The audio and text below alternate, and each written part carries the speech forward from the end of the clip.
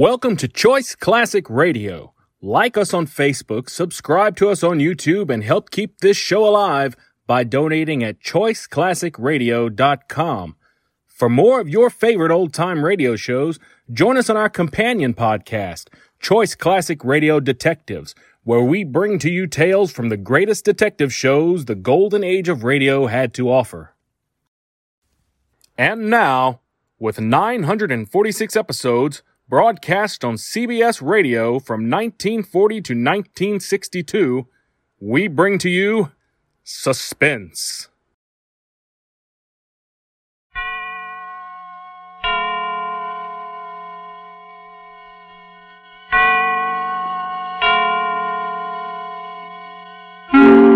Suspense.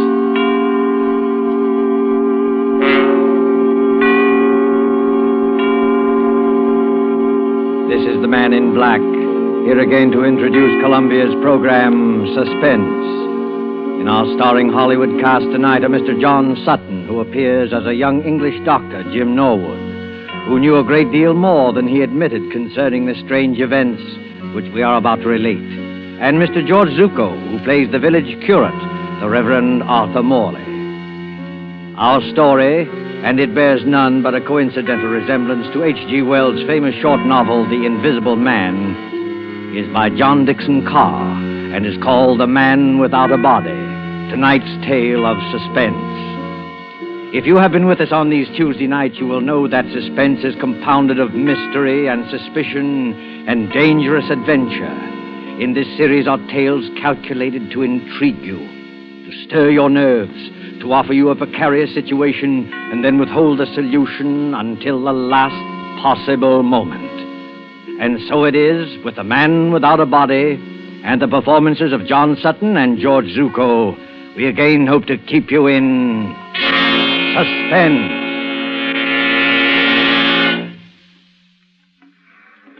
A lonely beach of low white sand hills edged by the surf of the North Sea. And back from the beach, drowsing as it has drowsed for 10 centuries, lies the village of Aldbridge in Suffolk. There is the seawall, now defaced by air raid shelters, and there are the rolling grain fields, the thatched white cottages, the spire of St. Luke's Church above the oak trees, ancient and bell-haunted, lost among hedgerows. This village could never cause consternation in London newspaper offices. And yet, on that warm night nearly 4 years ago... This time it's really happened. A man without a body, completely invisible. Copy, boy. Copy, boy. Look at this dispatch. Reign of terror in Suffolk Village. Has another of H.G. Wells' romances come true? An invisible man? I can't believe it. What's the matter with that village? They all gone scatty? Mr. George Wellman, builder, states that as he was returning home along the main road from Bury St. Edmunds... He distinctly saw a man's hat, without any head under it, moving towards him about 6 feet above the ground. George must be full of beer. We can't use this story. Copy, boy! Even more surprising evidence was given by the Reverend Arthur Morley, vicar of St. Luke's Church. Who? The parson? You don't think he was full of beer? One question above all agitates the village. Who is Professor Ansmith? Who is this elderly American, said to be an inventor, who has settled at Aldbridge and leased a part of the house belonging to the local doctor? Out of some terrifying workshop, to strike like a maniac, where least expected, has there at last emerged... A real invisible man?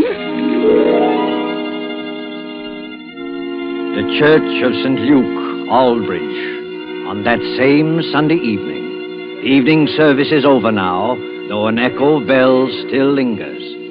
In the vestry at the rear of the church, where white surplices hang like ghosts, the Reverend Arthur Morley sits with his daughter Janice. It is a stone room of painted windows, now many-colored in the sunset. And here, as the drowsy summer light turns to dusk... Janice, I don't believe it. I know, Father. I saw it with my own eyes, yet I don't believe it. You don't think we were dreaming, do you? No, Father. We weren't dreaming. If this goes on, the whole village will be in a frenzy. But what can I do? We could go to Professor Ansmith. and ask him straight out. Ask him whether he's responsible for these... Yes. I wonder, Janice. The man isn't hurting anybody, you know. You couldn't ask for a quieter person or a better neighbor. And yet... What's that? Father, you are upset. It's only Mr. Emmett coming down from the belfry. Emmett? Oh, yes, of course. Is that you, Mr. Emmett? It's me, all right, sir. And very much in the flesh. Did you think I was the Invisible Man? Mr. Emmett, I forbid you to mention that subject. Very good, sir. But there's others, begging your pardon, that do mention it. Oh, yes, forgive me. I spoke too sharply. Oh, that's all right, sir. No harm done, no bones broken. Mind you not that I hold with this talk about invisible men. It ain't natural, I say. It ain't hardly Christian. I'm a greengrocer by trade, and I believe in what I can weigh and feel and... What's the matter, Mr. Emmett? Is anything wrong? Excuse me, sir. And you too, miss. Do you see anybody in this room except us? No, of course not. Why? Because I could have sworn something brushed past me just now. You're imagining things, Mr. Emmett. Yes, sir, I dare say. There's but, nobody hidden in the belfry tower, I hope. No, sir. I had a look-see. And what's more, there's not going to be anybody up there once I've locked the door. Now, let the blighter try and get in. Oh, please, Mr. Emmett. And you too, Father.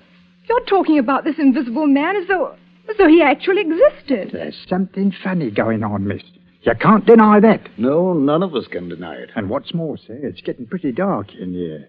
Hadn't you and Miss Janice better get along to the vicarage while I lock up? No, we can't go just yet, Mr. Emmett. We're expecting Dr. Norwood. Dr. Jim Norwood, sir? What does he say about all this? Oh, you might ask him yourself, Mr. Emmett. I think that's probably him now. Come in. The vestry door's not locked. Oh, hello, Padre. Hello, Janice. I'm sorry I'm late. Oh, hello, Jim. You seem a good deal out of breath. I am out of breath, Janice, because there's blue blazes to pay down in the village. Not more trouble. Yes, I'm afraid so. They're holding a mass meeting at the Coach and Horses, and they're ready to murder Professor Ansmith. If this invisible man cuts any more capers, we may see a real old-fashioned lynching in an English village. Now, look here, my boy. This has got to stop. I know that, Padre, but how are we going to stop it? Sit down there, Jim, across the table from me. Yes, sir. First of all, what do you know about this Professor Ansmith? Nothing, sir. Nothing at all. But you rent part of your house to him. Oh, my dear Padre, that house is twice as big as I can possibly manage. I was only too glad to get a tenant. He gave you references, I imagine? Yes, but I didn't bother to check him. He's a quiet old boy. Pays his rent on the dot. Never does anything except read and go for long walks. Are you quite sure of that, Jim? The village has war nerves, that's all. With a camouflaged aerodrome in the neighborhood, they're apt to imagine anything. True, perhaps, but... That talk about dynamos humming in the old boy's room and blue lights flashing is rubbish out of a sensational film. They imagine the whole thing. Finally, this crazy story about an invisible man playing the gramophone. Why, It's not a crazy story, Jim. Janice and I saw it happen. You what? Last night, about 9:30, Janice and I were out for a walk in the lane that runs past your house. On the way, we met Willie Kendrick, and he joined us. Well, sir? Listen, Jim. On that side of the house, there's a little square room with 2 windows and no furniture except a round table and a couple of chairs. Do you know the one we mean? Yes, of course. Professor Ansmith uses it. What about the room? It wasn't quite blackout time. The windows were up, the curtains weren't drawn, and the room was brightly lighted. On the table stood an old-fashioned gramophone with a horn and a crank handle. Beside it lay a pair of white cotton gloves, like gardener's gloves. The gramophone was playing away for dear life, but there was nobody in the room. Janice thought that was a bit odd, a gramophone going full tilt with nobody there, and called my attention to it. Just then, the gramophone started to run down.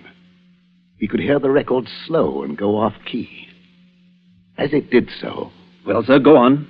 As it did so, those white gloves got up off the table. Got up off the table? Got up off the table, took hold of the gramophone, and wound it up again. Mr. Emmett, what on earth are you doing? I dropped some candlesticks. So I see. Please pick them up again. Yes, miss. Padre, are you serious? Perfectly serious. A pair of gloves without any hands inside them? Yes. But what did they do exactly? The left-hand glove steadied the gramophone. The right-hand glove wound it up. Then they both hung in the air, beating time to the music. It should have been funny. I can only assure you it was not funny. Oh, what happened then? Oh, Jim, it was horrible. Willie Kendrick let out a yell and ran down the lane between the apple trees as though the devil were after him. I can't say I blame him. Father and I just stood there and... Stared is the word, my dear. Yes, stared. I can't forget any of it. The three-legged table and the whirling record and the blue flowers on the wallpaper. But there was nobody there. We could see past the table and under the table and all over the room. And there was nobody there. Except the man without any body. Confound the man without any body. Father, suppose it is true. As a clergyman, my dear, I prefer to remain agnostic. This thing's a trick. Yes, but how's it done, and why? That's the whole point, Jim. What worries me is the effect on our people here. We call ourselves intelligent, and yet, look at us. Even Mr. Emmett there. Hey, what's that about me, sir? A few minutes ago, you thought something brushed past you when you were coming down the stairs from the bell tower. Now, didn't you? Well, yes, sir. You see what I mean, Jim? But I didn't really think so, sir. Not really. It was imagination, just like the doctor said. Because I searched that tower. I locked the door afterwards. Exactly. But the mere force of suggestion, nothing more, might lead you to believe. That's not suggestion, Father. Sir, I'll stake my Bible oath there's nobody in that belfry. Bells can't ring by themselves, old man. There's somebody pulling the rope up there, and we're going to find out who it is. Now, one moment, all of you. Well, what's wrong, Padre? You're as white as a ghost. This blasphemous mockery, it seems, extends even to the church. Very well. You will stay with Janice, my boy. Emmett and I will collar this invisible man. Now, why can't I go, too? I don't believe in this, but I should prefer to have someone with Janice. You're not afraid, Mr. Emmett? If it's alive, sir, I'm not afraid of it. And if it's dead, well, you're not afraid of it. The tower door's open, sir. I'm ready. Don't do it, Father. Don't go. You can't help them, Janice. Sit down here. Take it easy. Jim Norwood, what's wrong with you? Wrong with me? You've got an odd look, too. And the light's fading. And the surplices look like ghosts. And in another minute, that bell would drive me mad. Suppose he has got in. Who? The invisible man. Oh, don't talk rot. As there are sounds that the ear cannot hear, so there are colors that the eye cannot see. I read that somewhere. He hasn't hurt anybody yet. But suppose he turns nasty and does hurt somebody. He can't hurt anybody. How do you know? Janice, listen to me. Take my hand. Oh, but Jim... I want to tell you a few things you won't understand. I don't ask you to understand. I just ask you to remember. Well, what is it? The first is a question. If you were a government official and wanted to find an expert on camouflage, where would you go? An expert on camouflage? Yes. And the second point is this. I studied medicine in Germany. Oh, I know that, but that's One night on a bet, I hid backstage at the Winter Garden Theater in Berlin. I saw the whole show from backstage, and I learned a great deal. Jim Norwood, what on earth are you talking George about? Wellman and I have talked the whole thing over. In a way, Janice, there is an invisible man. I can tell you who he is and how he works. But there's no danger, do you understand? There's no danger at all. Jim, what was that? I don't know. You do know. I can see it in your face. You do know. I think somebody's fallen Fallen? from the top of the belfry. Oh, Father! Stay here, Janice. You can't do any good. Let go of my arm. I'm going up there. No, you're not. I didn't think what the danger might be. Besides, there's somebody coming down the stairs now. Stay just where you are and don't move until... Oh, Father. Father, are you all right? Steady, sir. Take it easy now. I'm perfectly all right, yes. But you'd better go into the churchyard and see to Emmett. He fell? No, Janice, he did not fall. He was thrown. Oh. Thrown? By whom? There's no time to argue now. You're a doctor. Go out and see to him. Well, is he in... I don't know. Go. Yes, sir. For I will work a deed in your days which ye will not believe, though it be told you. Janice, this is incredible. Why? You heard the bell ring. I saw it ring. Without anybody there? I was as close to that bell as I am to you now. No hand held the rope. There were no strings or wires or any tricks to make it move. It had clanged back and forth alone in the tower. And I thought I heard someone laugh. Laugh? Oh, don't take that too seriously. We were both overwrought, and the noise of the bell was deafening. What about Mr. Emmett? Emmett yelled some words I couldn't hear and lunged for the bell. Then something caught him. Something caught him and gave him a sledgehammer blow in the back. That belfry is nothing but open arches. You heard him scream. I saw his face just before he went over. Lock the door to the tower, Father. Lock it. I can't lock it. Emmett has the key. But why should I lock it? Because he's still in there. He? He hadn't done any harm before, but he's done harm now. There's no telling what might happen if he gets loose. You mean? I mean Professor Ann Smith's protege, whoever he is. The man without a body.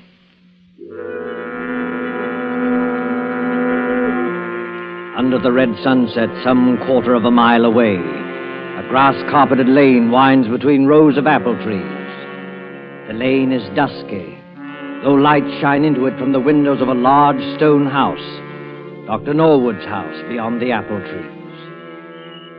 Up and down, a shadowy figure is pacing. An elderly figure, a dejected figure, tall and frail as a shadow among shadows, muttering to itself, shaking its head, now and then raising one fist in bewilderment or anguish. Sometimes the light gleams on large spectacles and a kindly mouth. Up and down, endlessly up and down strides Professor Ann Smith. I'm not guilty. I'm not guilty. How can I convince them that I'm not guilty? Who's there? I saw you dodge behind that tree. Stand out, sir. Did you call me Professor Ann Smith? Yes, I did call you. Who are you? You probably won't recognize me, Professor Ann Smith. Nevertheless, my friend, may I ask what your name is? My name is Wellman, Professor. George Wellman. Wellman. I've heard that name. Maybe you have. I'm a builder by trade, and a great friend of Dr. Norwood's. Wait one moment. Aren't you the young man whose firm is putting up these air raid shelters along the seawall? And making such an unholy din with your riveting machines? That's me. And come to think of it, aren't you the one who first started this alarm about an invisible man? Yes, because I met him. You did not meet him, sir. This whole thesis is scientific nonsense, and I won't have it. You won't have what? I'm an old man, Mr. Wellman. I never did anybody the least harm. As God is my judge, I know nothing whatever about this... What's that? It looks like the vicar's car, Professor. You'd better stand back. This is a pretty narrow lane. Ann Smith. Professor Ann Smith. Yes, Mr. Morley, I hear you. Well, we thought you'd better drive over here straight away. I think you've met my daughter. And, of course, you know Dr. Norwood. Yes, but there's no time for any social formalities. Get into your house, Professor Ann Smith. Get in quickly and close the shutters. But why should I do that? Because there's a mob coming, sir, and we can't stop them. Hurry, do hurry. A mob coming here? Why? Haven't you heard the news? I've heard nothing, my friend. The only person I've seen has been that young man there who chews a toothpick and hides behind the trees. George Wellman? What on earth are you doing here? Watching, Janice. Watching and waiting, just as usual. Listen to me, Professor Ann Smith. Henry Emmett, the head verger at St. Luke's, was thrown from the belfry window not 20 minutes ago. Not by me, sir, I assure you. I had nothing to do with it. No, not by you, but apparently by the invisible man. Oh, Father in heaven, will this never stop? Not till we catch the fellow. No. Be quiet, Mr. Wellman, please. I'm sorry, Padre. I take it back. I myself can testify that no visible person laid hands on Emmett. He was struck as though with a gigantic fist.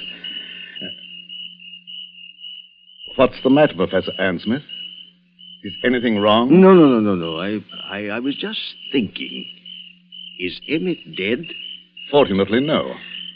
I'm glad of that, my friend, for a certain person's sake. He's not even seriously hurt. The bell tower isn't high, and a tree broke the force of his fall. But he's badly shaken up, and that crowd at the Coach and Horses means trouble. If you haven't anything to say to us, if you haven't a word of explanation to utter... Listen, Padre, don't you hear anything? Yes, I thought I heard voices. Can't be that crowd from the village. We're too far ahead of them. It's a crowd, all right. And they've been here for hours. But where? I don't see anybody. Jim, look, behind the trees. Look behind the trees. Be beyond the hedgerows. Look for any place where a watcher can hide. And may I ask what they're doing here? They're watching you, Professor Ansmith. More of your spies, you mean? You can call them anything you please. But they're getting impatient and they want a showdown. If I as much as hold my hand up like this... What's that? Don't throw stones at the windows, you fools! You're only breaking the doctor's window! Gentlemen, I can't have any more of this. Be quiet, all of you, and listen to me. Well, sir, we're listening. I'm a peaceful man. I like to live in peace with my neighbors. I have nothing to do with this so-called reign of terror. But you don't believe that, do you? No. Then I must expose a fraud. Now, don't blame me if I expose the trickster, too. I have made preparations to show you the Invisible Man. The man without a body. Quiet, everybody!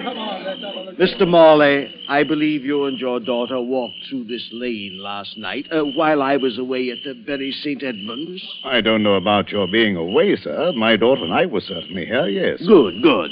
Miss Janice Morley. Yes, Professor Ansmith. Will you look toward your right, please, at the house? What do you see? It's the same room. What room? The room with the little round table and the gramophone. It's a three-legged table, you notice. Yes, of course. But there's nobody in the room. No, nobody at all. Are conditions exactly as they were last night? Yes, except there aren't any gloves on the table. No, but the Invisible Man is there. Oh. A living presence, ready to act and breathe and even kill. With your permission, I shall now address him. Hello in there. Hello in there. Hello in there. If anybody answers him, Father, I'm going to scream. Quiet, Janice, quiet. Father, look. The gloves are appearing on the table. I call out to him and I speak as follows. Hold the phonograph with your left glove. That's it. Turn the handle with your right. One turn, 2, 3, 4. That's enough. Touch the spring with your left hand. Push the record. Lower the needle with your right and...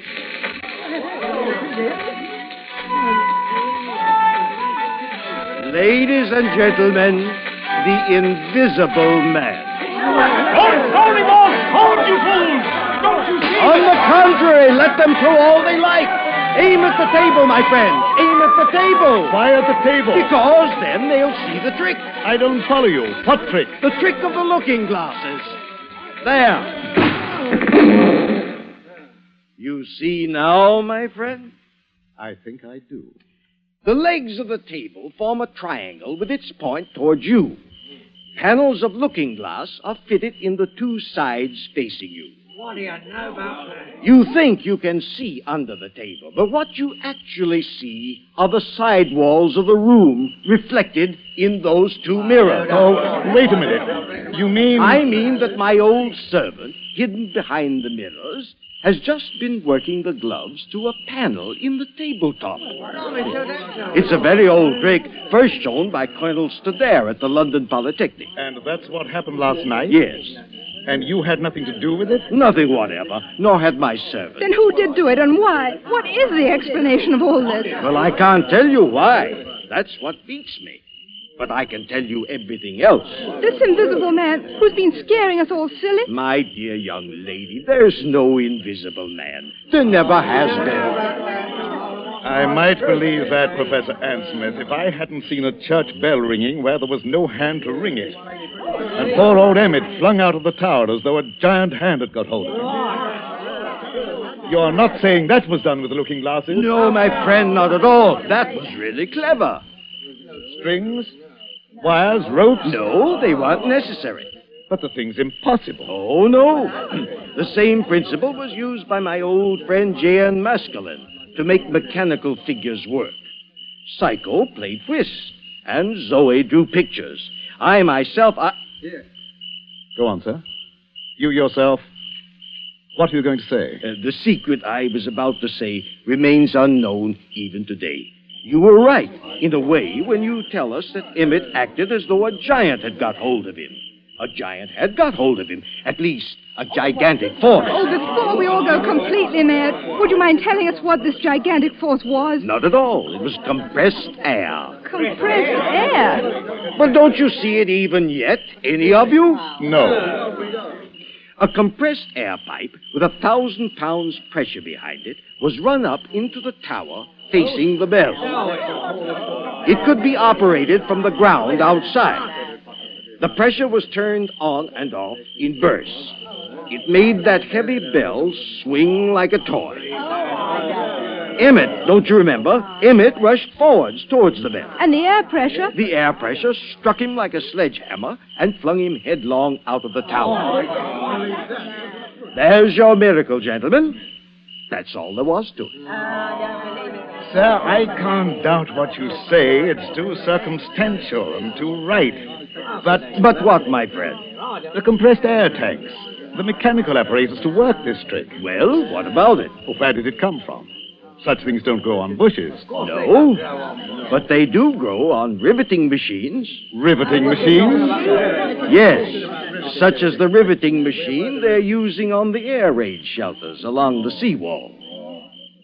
Would you care to tell us, Dr. James Norwood, why you and your friend Wellman have been playing all these tricks?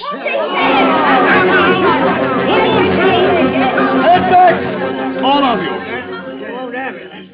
Jim Norwood, is this true? Why, of course it's true, Mr. Morley. Don't be so gullible. Jim and George Wellman doing all this? I don't believe it. Take a look at their faces, young lady. Did you ever see a guiltier-looking pair? So we look guilty, do we? Frankly, you do. We played the whole game and convinced the village there was an invisible man. Is that it? Yes. You worked the glove trick in your own house, and Wellman worked the air trick with his own equipment. Everything else was nothing but a pack of lies and a lot of atmosphere. Playing conjurers and making a blasted hash of it. Is that all, Professor Ann Smith? Well, remember, you brought this on yourselves. I didn't want to expose you. No, Professor. I bet you didn't. Easy, George. Take it easy. Jim, is this true? Before you start pitching into me, Janice, let me have my word first. Do you remember what I said to you at the church tonight? At the church? Yes, I asked you to remember something, even if you didn't understand it. All right. Can you remember what it was? Oh, Jim, please. You're only trying to evade this. Oh, I'm so confused now, I don't remember anything. All I can think of is this horrible business and what's behind it. Father can't believe his ears, and I'm not much better. We've practically idolized you. All we want you to do is answer a straight question. Jim, are these accusations true? Yes, they are true. Doubtless he had a good reason, Janice. Doubtless he had a good reason. Yes, we had a good reason. The very best reason in the world. You had a good reason for scaring people half to death and trying to kill poor old Henry Emmett? We didn't mean any harm against Emmett. That was an accident. But you dare to defend yourself now? Yes, just that. Before we go home, Father, shall we apologize to Professor Ann Smith? I hope he'll try to think better of English hospitality. Good, Janice, good. I hope he will, too. You hope he will. Listen, Janice, before you act on any belief, you have to be absolutely sure in your own mind. George and I had to prove something, and now I'm glad to say we have proved it. Oh, I can't stand this any longer. If you have anything to say, go on and say it straight out. What was it you had to prove? We had to prove to our own satisfaction that this pretended American who calls himself Professor Ann Smith... Pretended American? Who calls himself Professor Ann Smith? We had to prove that this pretended American was no other than Karl Heinrich von Keist, the celebrated stage magician from the Winter Garden Theater in Berlin. What? Whose real job is to find the camouflage aerodrome near Bury St. Edmunds. No. He explained his own tricks very nicely, George. We'll swear out a warrant in the morning.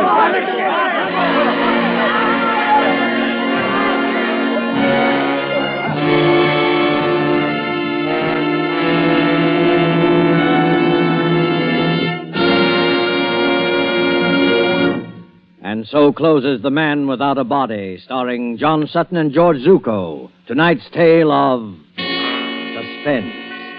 This is your narrator, the Man in Black, who conveys to you Columbia's invitation to spend this half hour in suspense with us again next Tuesday, when the distinguished actress, Miss Agnes Moorehead, will be heard in one of her many brilliant characterizations. Starring with Miss Moorhead will be Miss Ellen Drew, who as Carol Linden tells the amazing story of Uncle Henry's Rosebush. The producer of these broadcasts is William Spear, with Ted Bliss, the director, Bernard Herrmann and Lucian Mahowitt, conductor and composer, and John Dixon Carr, the author, collaborated on tonight's Suspense. This is the Columbia Broadcasting System.